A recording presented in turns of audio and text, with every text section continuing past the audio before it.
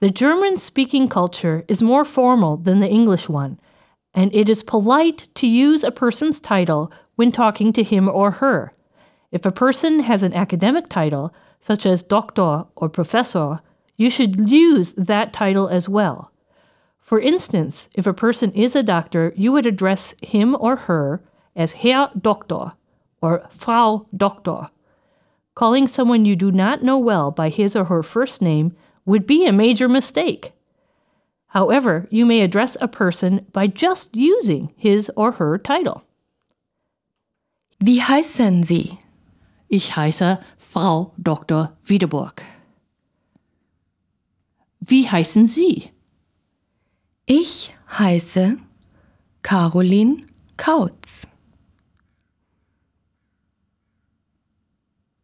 Wie heißen Sie? Ich heiße Frau Dr. Wiedeburg. Wie heißen Sie? Ich heiße Caroline Kautz. Now answer the question with your own name. Wie heißen Sie?